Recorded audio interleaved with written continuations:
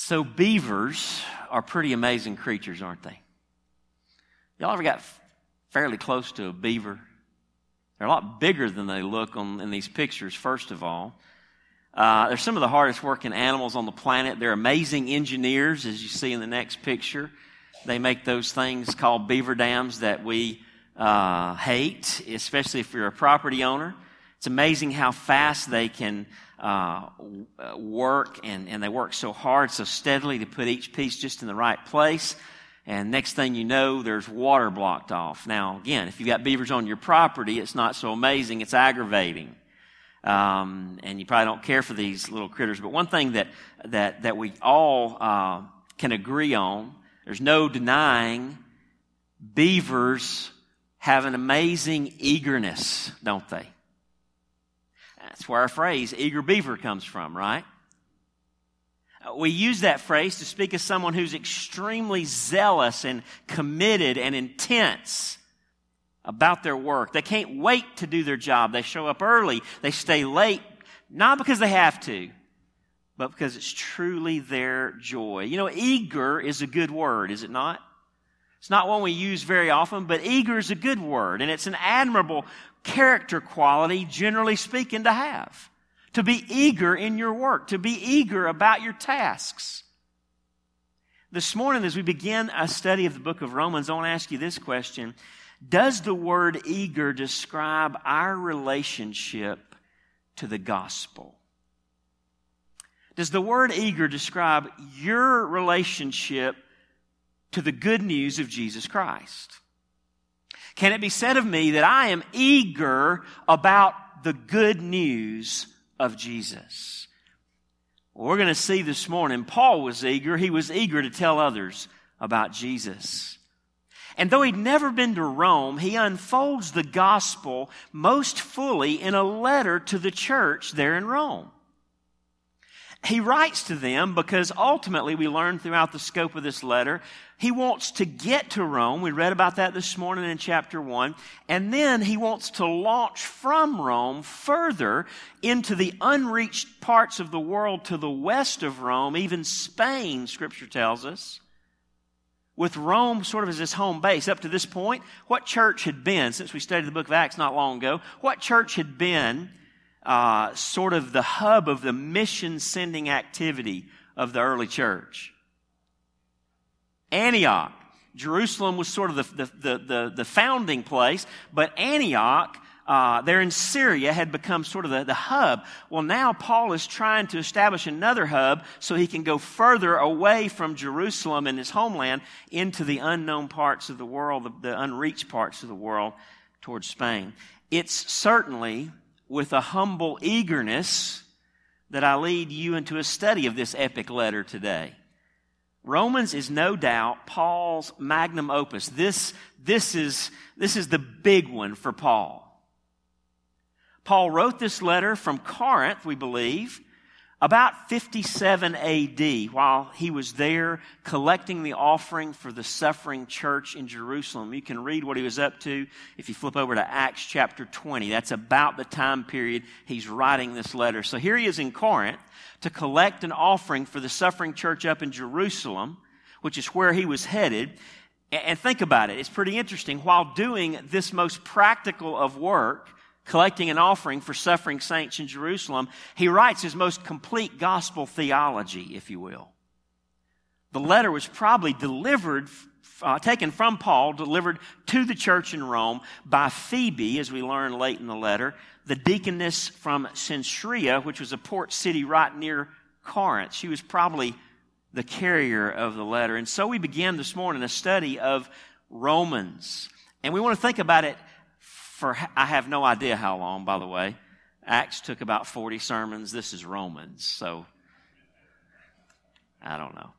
We covered chapters at a time in Acts. You don't typically do that in Romans. We're going to think about this letter under the heading of the gospel of the righteousness of God. We already pointed out early on, first verse, he's been appointed to the gospel of God. And we're going to see this morning and throughout the book. This is the gospel, particularly, of the righteousness of God. And this morning, what I want us to see in verses 14 to 18 in being encouraged about is being eager and unashamed. Even as we see this in the attitude and life of Paul, we can be eager and unashamed. And here's the take-home truth. Our eagerness to share the good news of Jesus with others depends on our confidence in the power of God to save. Are you eager to tell people about Jesus? Here's the direct correlation in your life and in your heart and in your mind.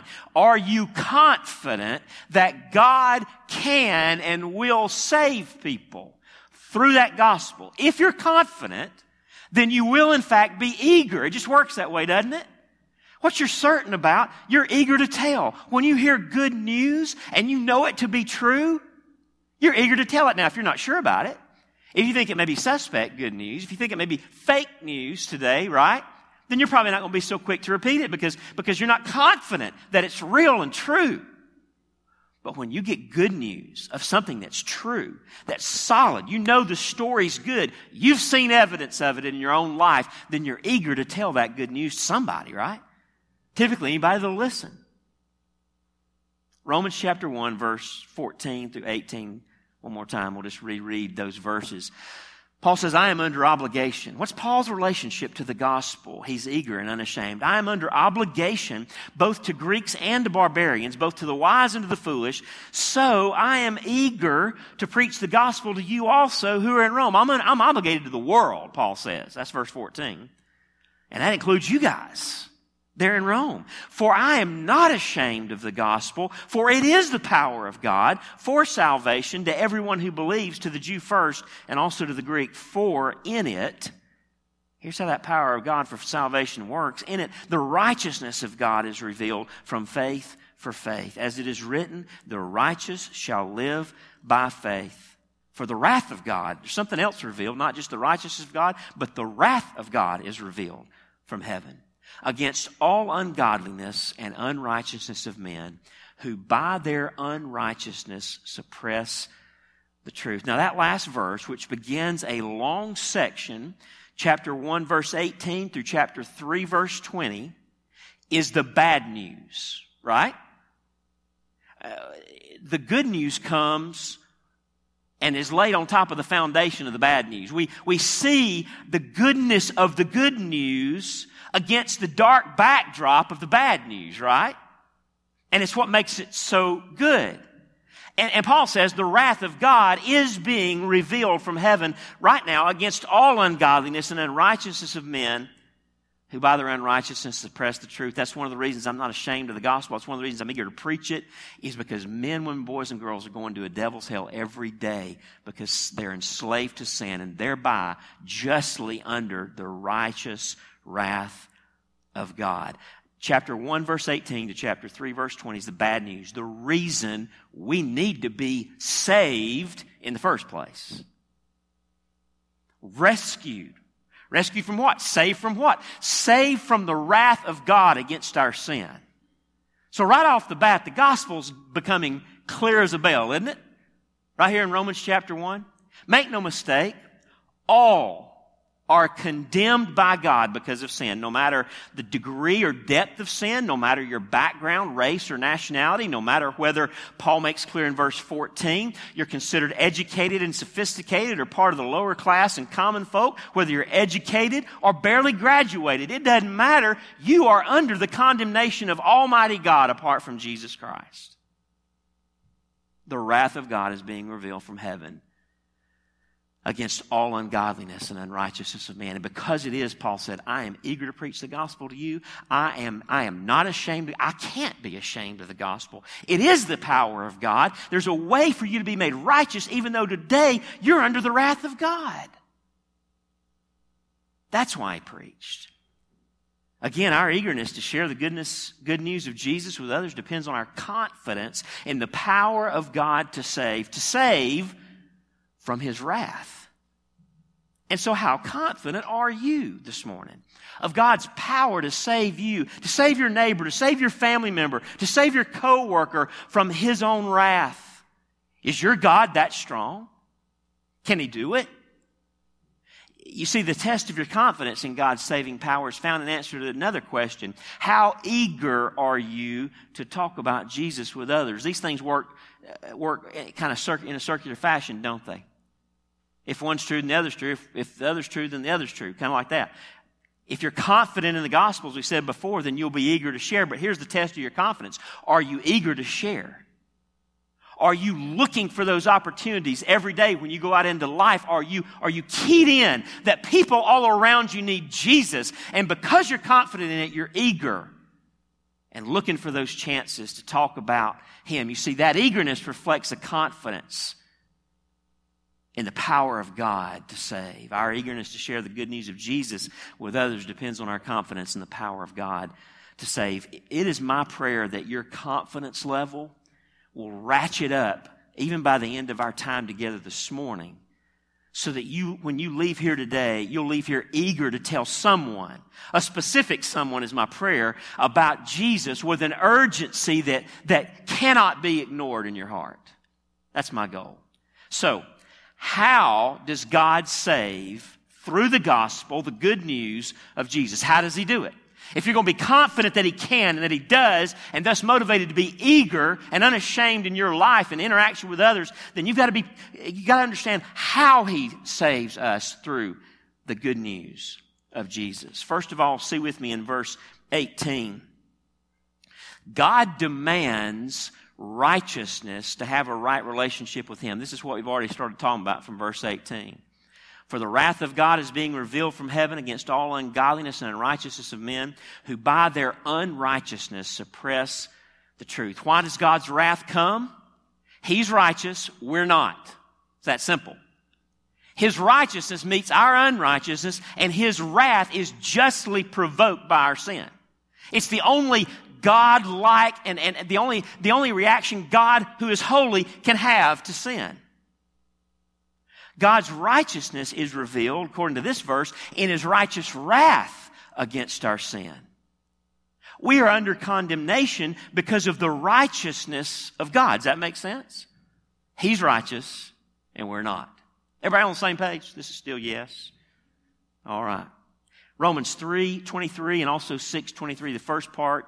Here's what those two verses say. For all have sinned and fall short of the glory of God.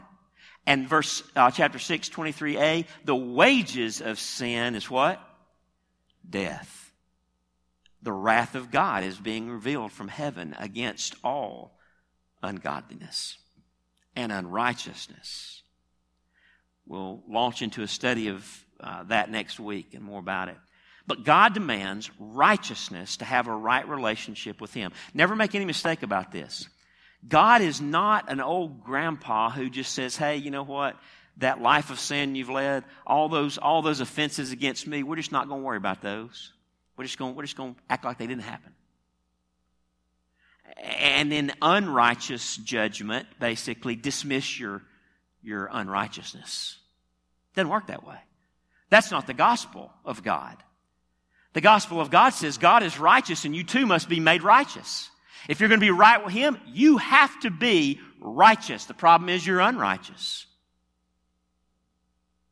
But here comes the crazy thing about God and His gospel. Secondly, God not only demands righteousness to have a right relationship with Him. Secondly, verse 17, God gives the righteousness that He demands. And this is the beauty of the gospel of God. This is the good news of the gospel. He demands righteousness. But then because you're unrighteous, because I'm a sinner who I'm a leopard, as the Old Testament would say, who can't change his spots, right? I'm a leopard who can't make myself into something else. I'm a sinner by nature. I can't change myself. He not only demands righteousness for you to have a relationship with Him, but He gives the righteousness that He demands. The truth of the matter is, folks, unless He gives it, we will never have it.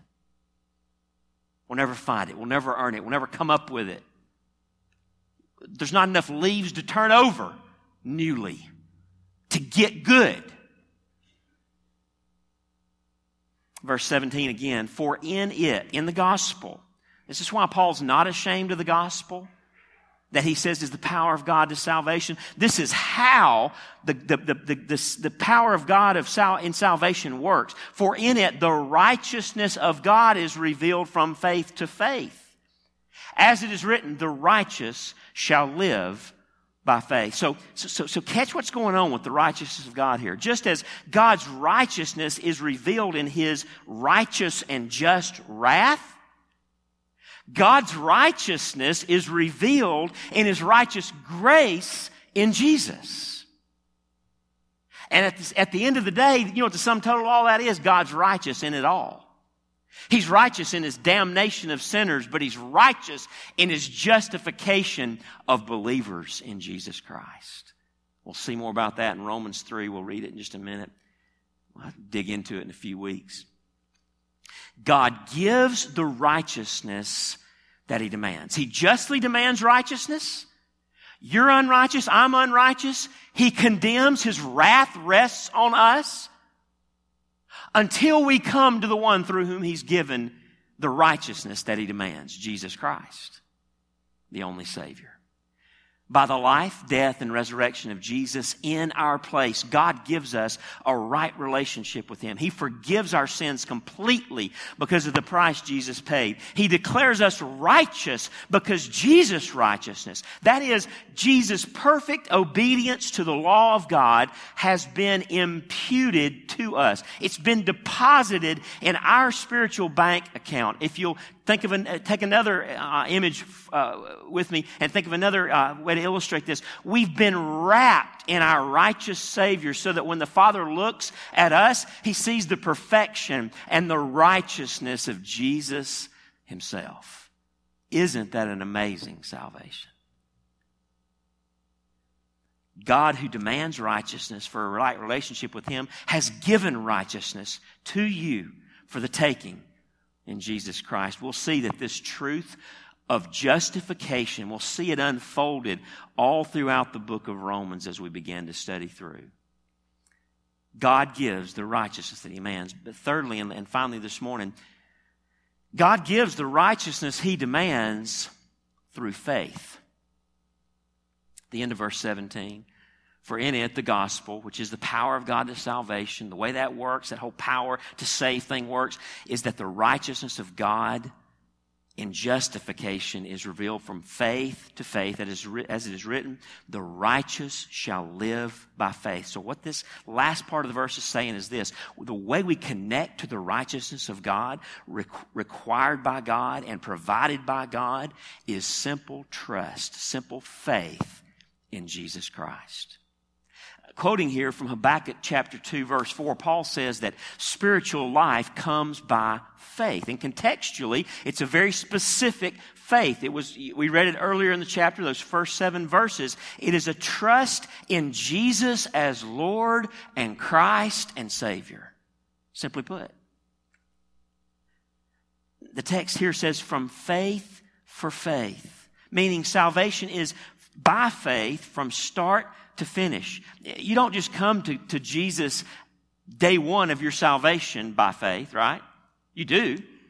The only way in is to take the gift given, receive it as a child, trust him for what he's given you in Jesus, and say, yes, I'll take your gift. I believe that the righteousness of Christ is sufficient for me. I believe you will impute that to my account. You'll credit that to my account before holy God, and you take the gift. But every day of your life as a believer, from then till eternity, is a life of faith, right? Because what do? Do you just believe the gospel one time and then get up the next day and move on to something besides the gospel? We've talked about this a lot, haven't we? Do you just, is the gospel just like the entrance deal? And then you kind of like go to this other level of spirituality that doesn't involve the gospel, it's something else. Is that what happens? This is no in America and in Gilmer County, at least on Apple Festival weekend, okay? I mean, no. That's why Paul, did you catch this? Paul's writing to, he believes they're Christians in Rome. He's writing to the church in Rome. And what does he say? He said, I'm not just eager to come to Rome and find the pagans in Rome and preach the gospel to them, which he was. He said, church, I'm eager to preach the gospel to you who are beloved of God, who who are called by God, I'm eager to preach the gospel to you. Why? Because the same thing keeps you alive in Christ and keeps you moving forward in Christ that saved you in the first place, the gospel. What you need from this sacred desk throughout the history of this church, whether I'm here or not, whether you're here or not, for future generations, is a preaching of the gospel of Jesus Christ, the gospel of God.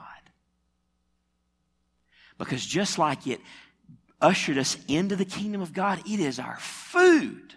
It is our strength. It is our sustenance.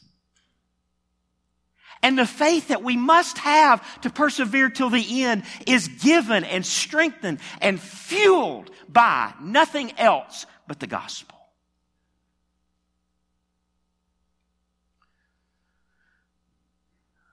We don't earn God's righteousness. No bartering, negotiating, paying for the righteousness that God demands. We could never earn it, no matter how long we tried. Plus, here's the other problem with trying to be good and earn salvation. You got to undo the bad. You got to do something with the bad. You can't just start fresh today. If it was even possible to start fresh today, it's not. You're going to screw up today and tomorrow and the next day, right? I mean, it's inside. But even if you could start fresh, you've got a life up to this point full of sin that deserves the wrath of Almighty God. By the way, Romans 3:21-24 that we're about to read is sort of a parallel and an expansion of Romans 1, verses 14-18. We're going to be in Romans a while. Take good notes. Go back and look at these things that we talk about, these connections and how this letter unfolds. Romans 1:1-18 is really the summary of the whole letter. The verses we're looking at in verses 14-18 really give you the outline for the whole letter, give you the theme, the heart of the letter. Romans 3:21 sounds so familiar to what we've been reading already in Romans 1. But now the righteousness of God has been manifested. Apart from the law, that means it's not about us doing things God says do, being good, obeying. The righteousness of God has been manifested apart from the law. Although the law and the prophets bear witness to it, the righteousness of God, here's the way it comes, through faith in Jesus Christ for all who believe. It's the righteousness of God that's in Christ that we receive by faith. For there is no distinction, for all have sinned and fall short of the glory of God. And it's implied here, and all are justified by His grace as a gift through the redemption that is in Christ Jesus. How does that justification come? He already said in verse 22, through faith. When we trust Jesus, we are justified by His grace as a gift. We are redeemed through the finished work of Jesus Christ, now risen from the dead. Simply, even children can understand the gospel. Simply said, just as simply stated as I can say it, God takes our badness and punishes it in the death of Jesus. And then He takes the goodness of Jesus, God's own goodness, and He makes it ours. So everyone who believes in Jesus is forgiven of all their sin and receives the gift of God's perfect goodness and righteousness. This is the gospel of the righteousness of God. This is why Paul was eager and unashamed and ready to preach the gospel to all. This is the doctrine of justification by faith, and this is the gospel by which we are saved. How about you? How about me? Are we eager and unashamed? Are we so confident in the gospel of the righteousness of God that we are unashamed of that message, and we are eager, therefore, to tell it? How about you? Just look at your daily conversations. That's where you're going to see the answer to the question. Right? What do you talk about? You say, oh, Chad, I'm not ashamed of the gospel. I just don't talk about it too much. Really? That makes all kind of sense, by the way. That's the most logical thing I've heard today, said no one ever. You realize how dumb that sounds when somebody else says it out loud? How obviously wrong that statement is? If I'm not ashamed of the gospel, but I just don't talk. Really? Guys, let me try something. Tell your wife you're not ashamed of her, you just don't like to talk about her too much. Hello? Why do you think Jesus likes this deal any better? Our silence any better? I mean, you can act like you love Jesus, but if you're not talking about him, you don't love him. Right? That's why I'm real careful to always talk about Miss Betsy up here on Sunday morning. And every other chance I get. Because I love Betsy. Are we ashamed of Jesus? Is the reason we're ashamed because we're not confident in the gospel, the righteousness of God, that it actually is the only message that's the power of God to salvation? You see, if all that's true, then we are going to be eager to talk about him. This is a big deal because Paul takes a whole letter, 16 chapters worth, to unpack the gospel. God gives the righteousness he demands by faith in Jesus, our Savior, and as Paul says in another place, our righteousness. John Piper says, be relieved by it, the gospel, daily. Be encouraged by it daily. Be emboldened by it daily. Be empowered daily. How's that going to happen? How's it going to happen? How can you be all those things by the gospel daily? You just leave here today hoping it happens. Throw up a little wish to God. Hey, God, strengthen me by the gospel tomorrow and the next day. And every day this week, God, I want you to strengthen me by the gospel. Is that how it works? You know what's got to happen tomorrow morning? You've got to get up and remember the gospel. Tuesday morning, you've got to get up and preach the gospel to yourself. Wednesday morning, same deal. You got to have a repeat performance of Monday and Tuesday where you hear for yourself afresh, teach yourself, preach to yourself the message of grace in Jesus. Piper goes on and says, you live by an alien righteousness. That's not the same kind of alien that we talked about in 1 Peter, okay? You live not by your performance, but by God's performance in the life, death, and resurrection of Jesus. You live and stand before holy God covered in the righteousness of Jesus. It's not your righteousness. It's given, a righteousness from Jesus given to you. Count Zinzendorf from hundreds of years ago wrote an amazing hymn. Listen to this. This captures the essence of this message as we wrap it up this morning. Jesus, thy blood and righteousness my beauty are, my glorious dress. In these arrayed with joy shall I lift up my head. Is that how you wake up to the day? Bold shall I stand in thy great day. That's the day of judgment. For who ought or fault to my charge shall lay? Who can accuse me of anything? When I'm clothed in your righteousness, God, I'm ready for judgment day. That's the way you think? Fully absolved through these, that is Jesus' blood and righteousness, I am from sin and fear, from guilt and shame. Are you that free by Jesus' blood and righteousness? Are you that eager and unashamed of the gospel because you know what it means for you? You know what it's done for you, and you can't wait to tell somebody else about him. Our eagerness to share the good news of Jesus with others depends on our confidence in the power of God to save. May it be so. Let's pray together.